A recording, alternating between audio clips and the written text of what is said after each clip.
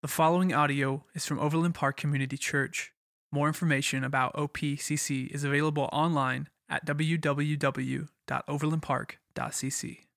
Welcome to Overland Park Community Church. Good to have you here today. I want to bring you up to speed a little bit on a couple of things. One, downstairs is still totally floorless with floor finish. We don't have carpet or anything on, and so we're still having to adjust. So I need to encourage you to join me in praying that the restoration company would get the estimate done as quickly as possible so I can work with other contractors and get this thing back up and rolling before our preschool launches here in a couple of weeks. And with that, you may get an email, depending on how much the insurance is going to allow us to cover. You may get an email and says, hey, we're about to have a big work project again. And I know how much you guys love those.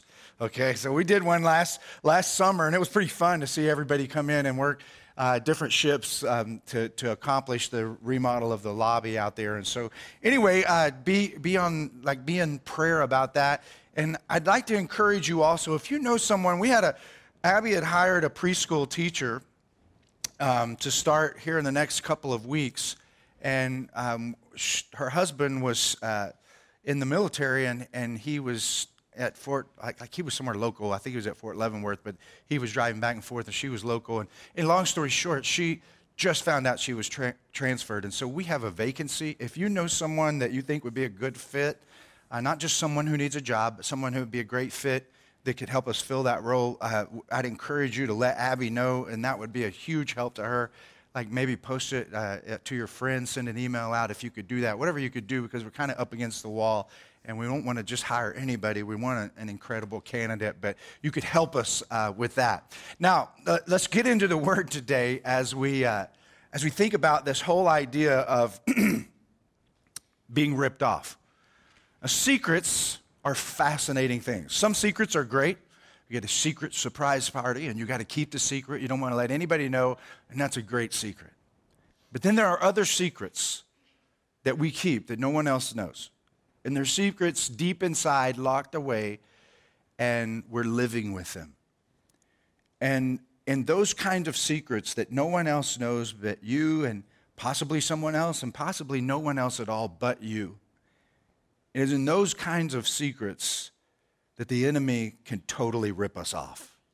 We're walking around, we have things hidden inside, and we're thinking about them constantly.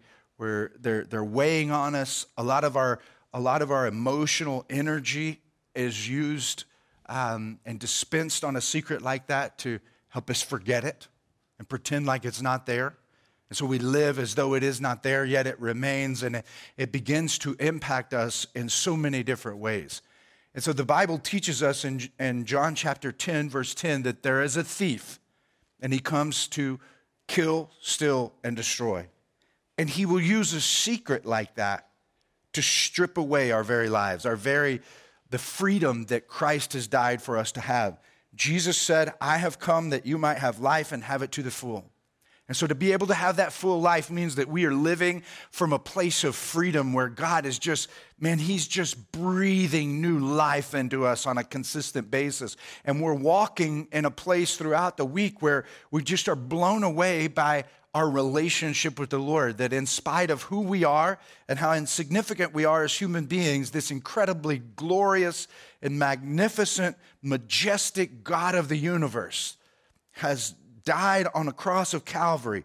Jesus came in order to have a relationship with us. And so when we discover that and we walk in this relationship of being born again Christians and meeting the Lord, we're just walking around and the Lord is just doing a work in our lives. But once we meet him, the enemy is constantly engaged in the battle trying to pull us away from God. Because the more freedom that God puts in our lives, the more freedom that God is able to just pour out upon us, the more dangerous we become to the enemy and his territory. Jesus said, I will make a wellspring of life inside of you. Now, what is that? It's that freedom, man. It's that stuff that's just bubbling up inside of us, and we're walking through life, and we're just, regardless of the circumstances that surround us, whether they're incredibly good or they're very difficult that we're going through, we're able to walk in this place of freedom. And that's why the Bible, Peter calls us the a peculiar people, a holy nation, that we could just navigate through challenges differently than people who do not know the Lord. And so that's the freedom that comes from following Christ and being totally surrendered to him. So today we look at a guy that has over 62 Old Testament chapters devoted to his biography. I mean, we know a lot about this guy. There are 59 New Testament references that call our attention to him. So he was a person that no doubt lived in a place of freedom. He is a person that we are supposed to learn from. He is a person that the Bible itself has described as a man after God's own heart. And we're talking about King David, the David that slew Goliath when he was a young teenager. He stepped out and God just started working in his life at an early age. And God used him to lead the nation of Israel in an incredible period in their history. And so David is this guy who understood how to walk in freedom. And so he's a great man, no doubt. But the greatest thing about him when we look at his life is he's just a person who understands. You read the Psalms, and he's written so many of the Psalms. He's creative. He's a warrior. I mean, he is a man's man. He's got it all. And he's just walking in freedom. Well, for the better part of a year, David was being ripped off. And he was living a lie and a life of hypocrisy and secrecy. And so we come to the story of 2 Samuel chapter 11 and chapter 12. It's a fascinating read, and I would encourage you this week to read it. I'm not going to take the time just to read it verse by verse.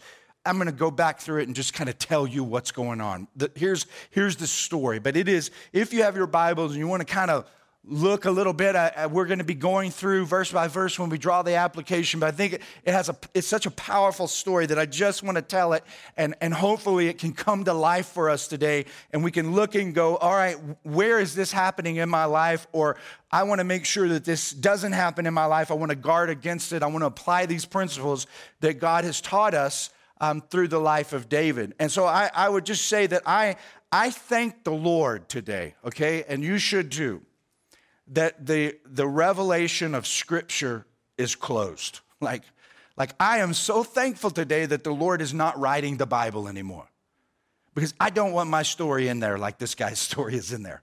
Like, just think everybody, like, we're about to look into this guy's life and peel back the curtain and see a deep, dark secret.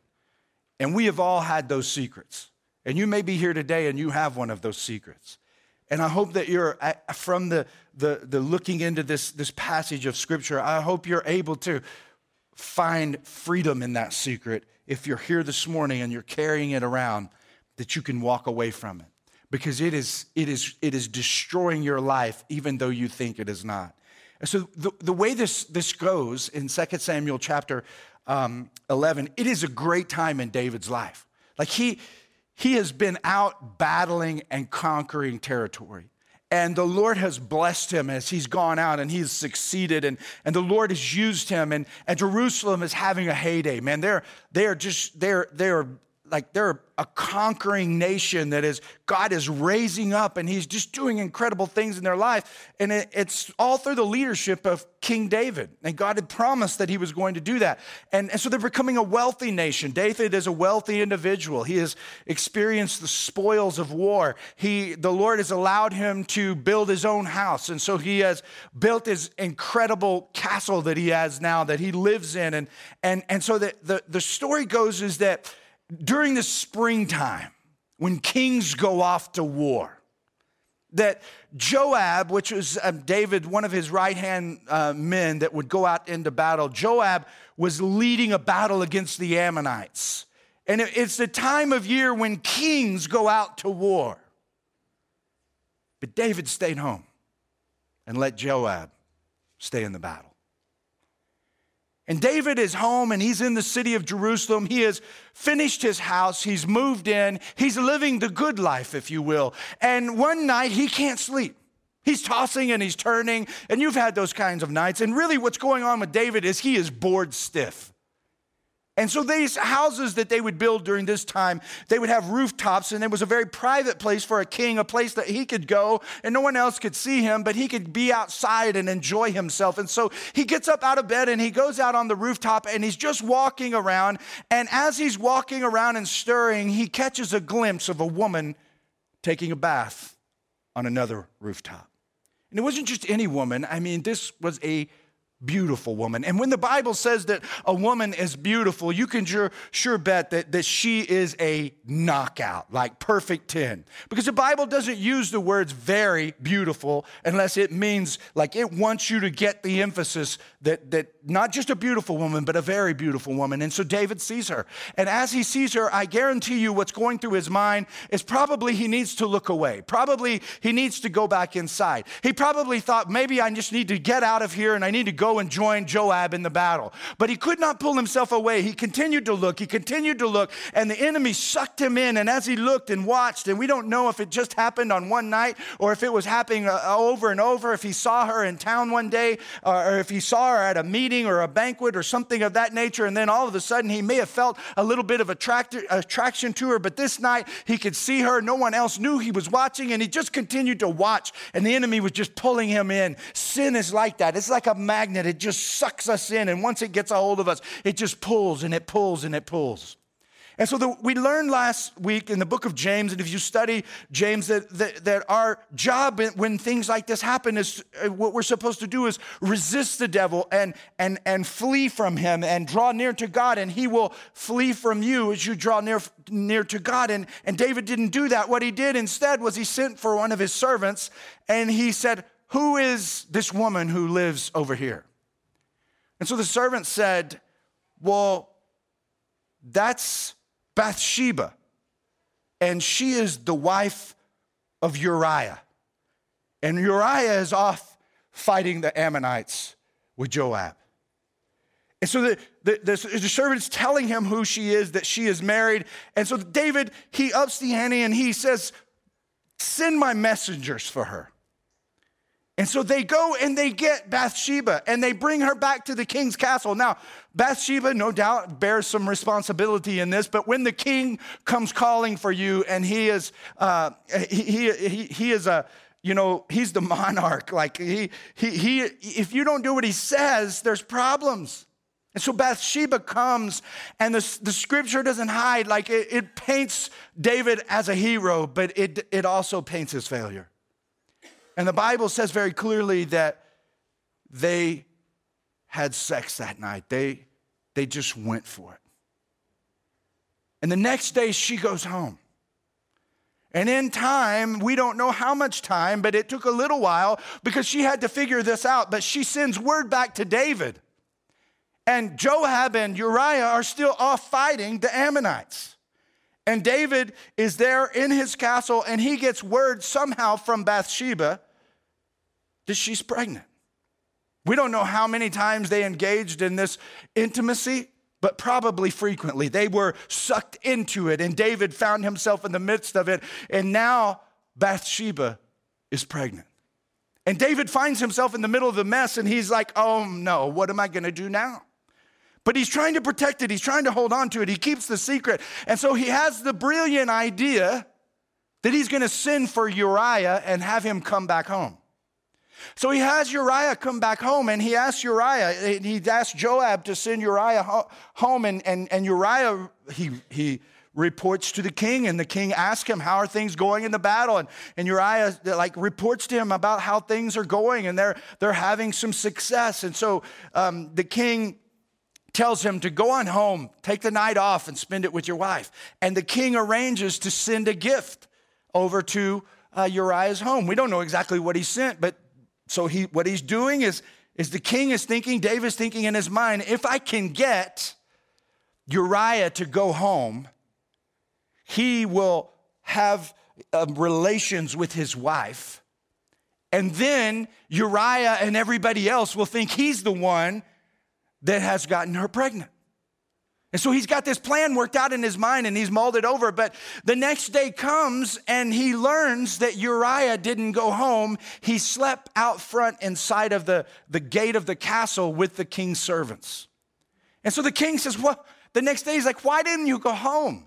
He says, listen, Joab and all of the men who are warriors for Israel and the Ark of the Covenant is sleeping in tents.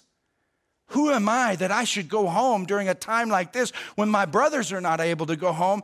Who am I that I should go home and sleep with my wife tonight and enjoy the pleasures when all of my brothers are out there fighting for the Lord? And so right then and there, David should have had a smack in the face from the Holy Spirit.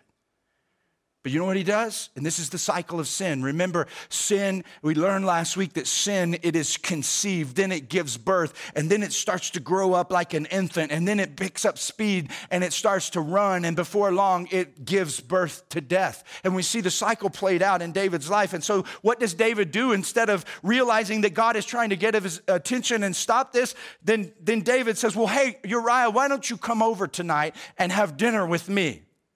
And then David gets him wasted. Surely if I can get this man drunk men will not do, his integrity is going to be compromised if I can get him there. And he's thinking, I will get him so inebriated that he will want to go home. He will go home and I'll be able to fix this thing. But guess what? It wasn't going to happen. And there were two reasons that it wasn't going to happen. And one is that Uriah had integrity and he was doing the right thing and he really cared deeply inside. And the second reason is God was not going to let it happen. The Bible teaches us, be not deceived, God is not mocked. Like you can keep a secret and you can keep trying to get away with something and you can think that you're keeping it all together. But when God is after you and he's running hard after you and he's pursuing you, it doesn't matter what you do, he's going to keep coming and he's going to keep coming and he's going to keep coming until ultimately you come to a place that God wants you to come to. And so Uriah didn't go home. And so David now just think of this. Think of what's having to go through David's mind as he's spending 2 days with the guy that he has just committed adultery with this guy's wife.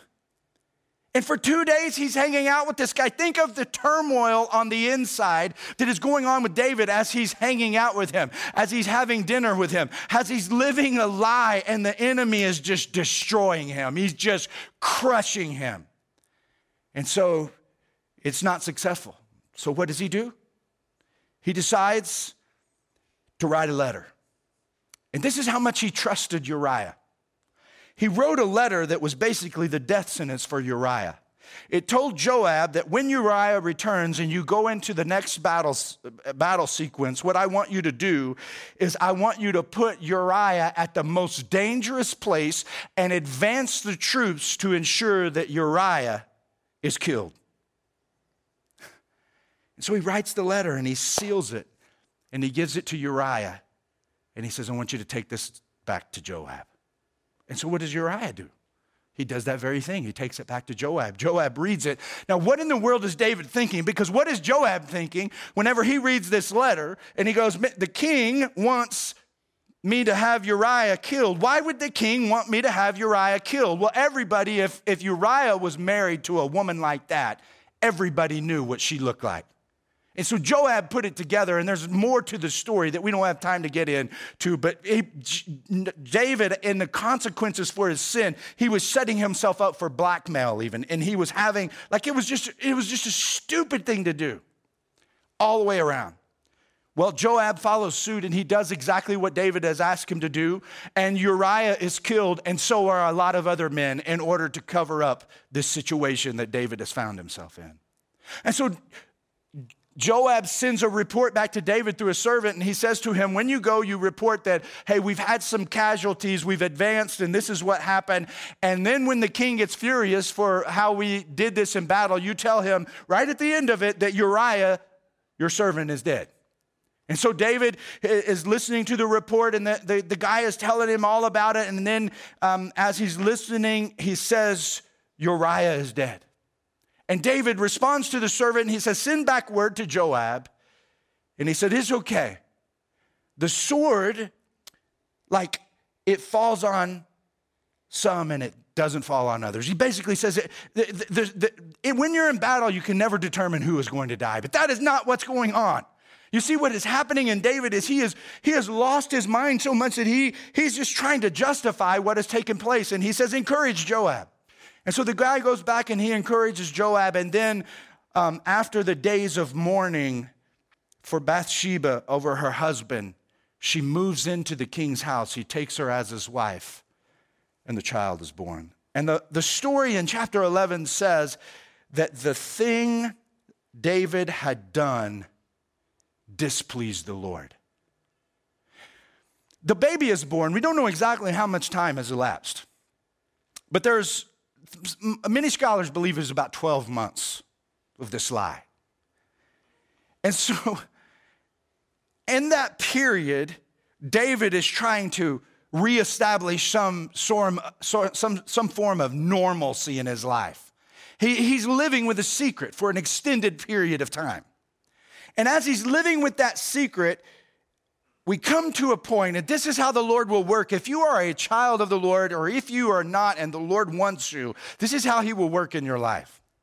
Then the Lord sent Nathan. Well, who is Nathan? Nathan was a prophet. And so Nathan had his own responsibilities, and it was in the office of leadership within the kingdom of Jerusalem. There was prophet, priest, and king. And so the prophet had a very important role. And so the prophet would come and he would report to different things about what is going on. He was kind of like, he worked in some ways sort of like the Holy Spirit works for us and through us today, is that he speaks to us, and God uses the prophet to share the word of God with his people. And so Nathan the prophet shows up. We don't know exactly when, but it was in some time. He shows up at David's place and he goes in. Now think, if you've got to go to the king and you're the word of the Lord has come to you that he needs to be confronted, that's a tall task. And so finally the Lord has moved in Nathan's life and he's given him the way to do it. And so he comes to David, and David probably says, hey, how's it going, Nate? I don't know if he called him Nate, but that's a good nickname. Nate's like, it's okay, bro. It's okay. He said, but this thing's going on down in town. It was like, David's like, tell me about it. He said, well, there's this guy. He's a rich man. And he has loads of cattle and livestock. And there's another guy who's a poor man. And he barely has anything. But he has this one little ewe lamb that he's had since it was a baby. And he's raised it up, and his kids love it. They feed it. It sleeps in his bed with him. Like, it is like a lapdog to him, bro. They love this lamb. Like, it's like a daughter to them. And David's like, cool. He said, well, there was another rich guy who came in town to visit the first rich guy. He's like, yeah? And he's like, well, when he came in town, instead of taking one of his own calves or sheep, he took the other dude's calf and he butchered it and he fed it to his buddy. And David is furious, and he says, whoever this guy is, he will pay 4 times the amount of that lamb. And Nathan looks at him right in the eye and he says, you're the man. You took Uriah's wife. And David's secret has come out because God has saw sure that it would. And David crumpled in humility.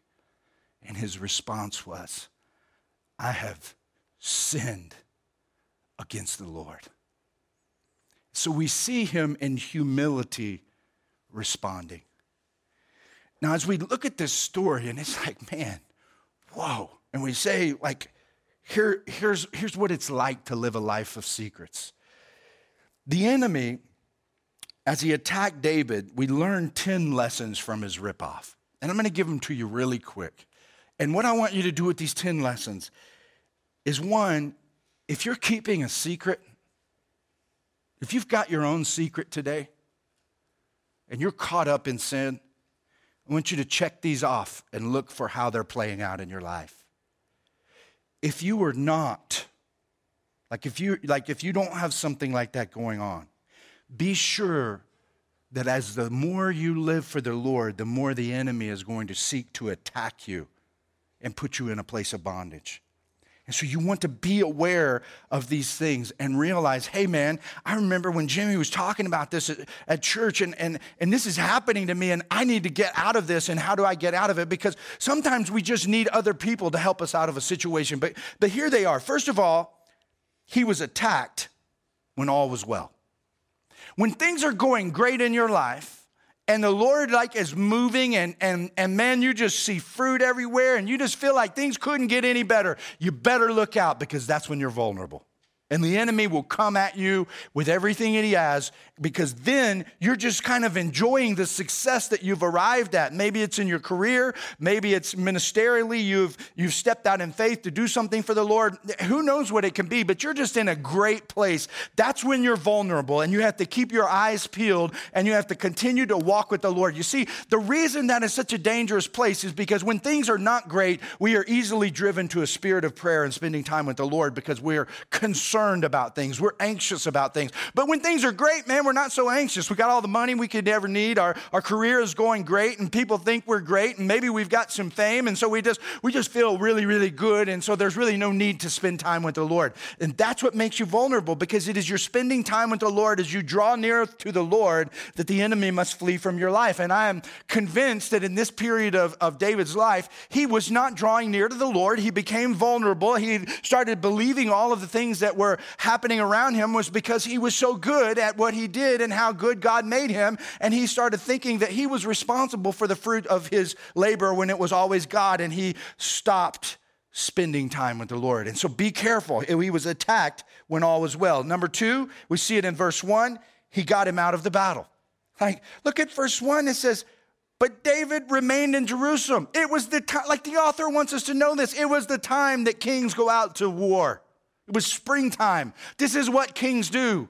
But David stayed home and he got out of the battle. And this is what happens for us as we will get out of fellowship with the body of Christ. We'll stop attending church. We won't be as faithful in our church attendance. And we think it's all right, bro, you're out of the battle, man. You're in a dangerous spot. And when you get out of the battle and you're not walking in fellowship with other believers, what happens is the enemy can come in and hit you right between the eyes because you have no one else looking out for you. You have no one else holding you accountable. You have no one else making sure that you're sitting with the Lord and abiding with him and talking to him and reading the word, and you're just following suit with what the Lord wants in your life. And so he got him out of the battle, and the enemy will do the same thing for us. Third, he was preoccupied with what he could not have instead of what he could have.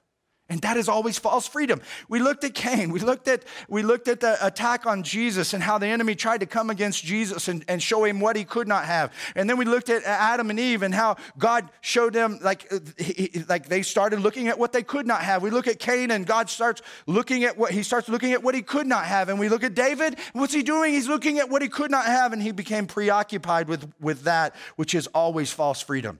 Is the enemy's strategy is to get us to look at what we cannot have instead of looking at all that we can have. And if we keep our eyes on all that we can have, we can see that life is pretty dang good, that God has blessed us with an incredible amount of stuff to enjoy all around. The third or fourth thing, he ignored the warning from others. Verse 3, the guy says to him, isn't this Bathsheba, the daughter of Eliam and the wife of Uriah the Hittite? Hey, David, she's married. He was screaming through these people. And this is how God will operate for us, is sometimes when we're going through a temptation, he will say something like that. And we feel like, man, yeah, you're right. That is her. And you need to have the conversation with them and tell them what you're feeling so that they can help pull you away from the temptation. Some temptations are so great in your life that you will never overcome them unless you open up your mouth and share it with a brother or sister in Christ. If you are tempted right now to have an affair, right now, if you are at work and you feel the temptation for another man or woman, you had better find somebody and tell them you're tempted or you're going to do it. It's that strong and that powerful. Anybody who does that and doesn't want to do it will tell you, man, I could not get out of that. And so we have to be accountable with one another, and we have to realize there's some battles we could never get out of by ourselves, and we need a brother to pull us out of that or a sister to pull us out of that. And so there was a warning that came, and he ignored the warning, and so we have to listen to others. Then the fifth thing, he walked by sight instead of faith. Instead of walking by what he could not see, again, it's sort of like the second one, he walked by what he could see, and he just kept thinking about that, and he stopped walking in faith, and he started walking in sight. He was looking at what he wanted. He was thinking about what his flesh wanted. He wanted to cater to the flesh instead of the spirit, and that led him right into the place where he could be totally destroyed for this period of his life. And then he got in the middle of a mess. Verse 5, the woman conceived and sent word to David saying, I'm pregnant. There's the mess. And you will find yourself, when you're attacked by the enemy and you're not able to overcome the temptation and the cycle of sin starts happening, you will find yourself in the middle of the mess. And that always leads to the next one. He got him to cover up his mess. Instead of confess his mess, he got him to cover up his mess. And so he was working real hard to cover up his mess, to try to keep it all together. And he thought he had a brilliant plan. And as he got him to cover up his mess, and the mess, it wasn't working, the plan happened, the enemy had him pulled in so hard, and he had him ignoring the voice of God and becoming sensitive to what the enemy wanted him to do. So he's being led of the flesh instead of the spirit. And the next one is you start acting totally irrational. You start thinking and acting irrational. Listen, the guy had one of his own warriors murdered to try to cover up for his own sin. Like when you get caught up in the cycle of sin, you will become so irrational that you are incapable of making good decisions. And that's why you better make a confession to a brother or sister in Christ, because you need them to think for you. You cannot do it. You can't do it. You can't think through it. You can't figure it out. You can't keep it all together. The devil will keep telling you can, but you can't do it. You will just become more and more irrational, as we see that David did, until ultimately you are willing to destroy the people around you because you're trying to protect what is being destroyed in your own life. And then the next one is, and this is what people do, verse 25, he got him to justify his sin. He says, say this to Joab, don't let this upset you. The sword devours one as well as the other. Tell Joab not to beat himself up over this. The sword is the one who makes up his mind. And David knew all the well, no, the sword didn't make up his mind, the mind about Uriah losing his life. It was you, David. You're the one that made up your mind. And then finally, we see in verse 26 and 27, that he got him into an unfavorable place with the Lord. So, like the Lord is looking down on him. Does the Lord love David? Yes. Does the Lord know David? Is he in relationship with him? Yes. Is he in a favorable place with the Lord? Absolutely not. Like he is in a really dark place as one of God's children. And that is the power of a secret sin, whatever it may be in your life. And so the big idea is this, because we see that there's no doubt the devil is a crafty liar. And so we must ask, what is the way out? Like if you're there right now and you're caught in that, what is the way out? Repentance is the only way out of a ripoff. Whenever Nathan looked at David and said, you're the man, here's what we can expect. Jesus taught us when the Holy Spirit comes, he's the comforter. He's the convictor. And so the Holy Spirit plays the role of Nathan in our lives. And when there's sin, the Holy Spirit is shouting at us and saying, like, you got this secret going on, bro. You need to deal with it. He's pointing and he's saying, you're the man. You're the man. But our pride will keep us from listening to what the Holy Spirit is saying. But the secret is humility and responding in repentance and saying to the Lord, I'm sorry. I'm so stupid. Forgive me, Lord. I know I blew it. Now, we're going to end this talk with Psalm chapter 32. If you're taking notes, write these two Psalms down. Psalm 32, Psalm 51. They both were written by David after he was confronted by Nathan. So when David's like, here, man, you guys, you got to get this, okay? I feel like the Lord is impressing upon me to lean in on you right here. If you're there, if you've got something going on and the Lord is trying to get your attention, man, you're walking like a prisoner in life and the Lord wants you to be set free. Remember, the thief comes to steal, to kill, and to destroy. But Jesus said, I've come that you might have life. And so you could have had life and met the Lord and then started walking in sin. And now you're a child of God that is in bondage. And so when David was in that place of darkness for that year, that period, and he's trying to keep it all together, man, and Nathan says, you're the man. And he says, I have sinned before the Lord. And he opens his mouth and he just confesses. It's like freedom just rushed into his life again.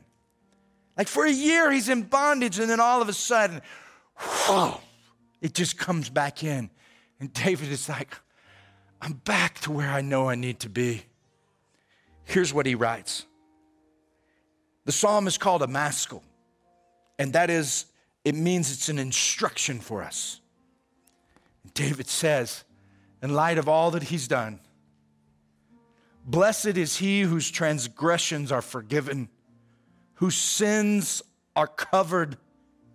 Blessed is the man whose sin the Lord does not count against him, and in whose spirit is no deceit. This is coming from a man whom he knows that his spirit has been in deceit.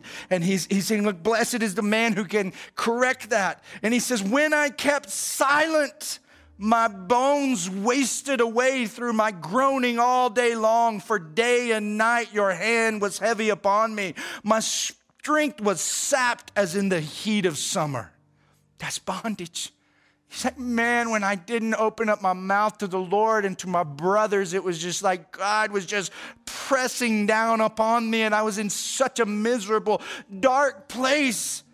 But he said, then I acknowledged my sin to you and did not cover up my iniquity. I said, I will confess my transgressions to the Lord, and you forgave the guilt of my sin.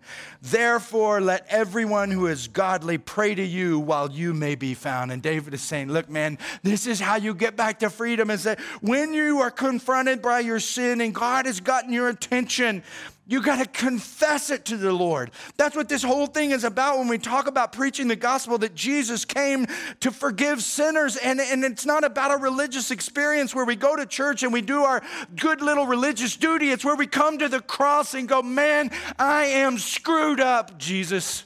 I'm broken. If you've never told Jesus you're broken, you don't know him today. Like the man who comes to the cross and takes a serious look at the inside, goes, I am screwed up. I need you, Jesus. Forgive me. And the freedom comes rushing into your life as the Holy Spirit does his work of atonement and sets you free to live for Jesus. In John chapter 3, we are born again. The old man dies, the new man lives. And this is what David is saying to us. He's saying even like the journey starts with that. But even if we find ourselves as believers who have been born again, getting caught back up into sin.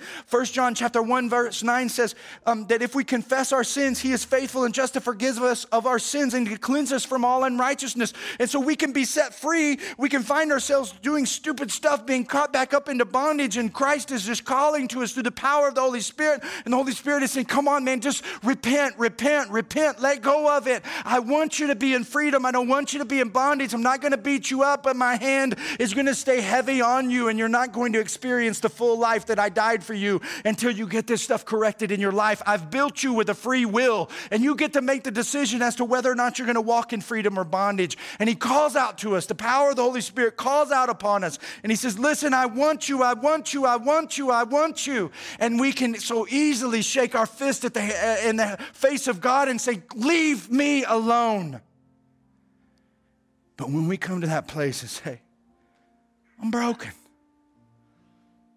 I'm broken, and there's nothing I can do to please God except believe that he wants to do a work in me and give up the rights to myself and start letting him teach me how he wants me to follow him. Freedom. I don't want a big church, guys. I don't want a church where just thousands of people come because they think that's what you're supposed to do in religion. I want a church with free people in it. Give me a free person, because a free person will make another free person. And when people start living in freedom, the Lord can do amazing work. And that's where revivals come from. It's people walking in freedom and not in religion. Thank you for listening to audio from Overland Park Community Church in Overland Park, Kansas. For more information, visit us online at www.overlandpark.cc.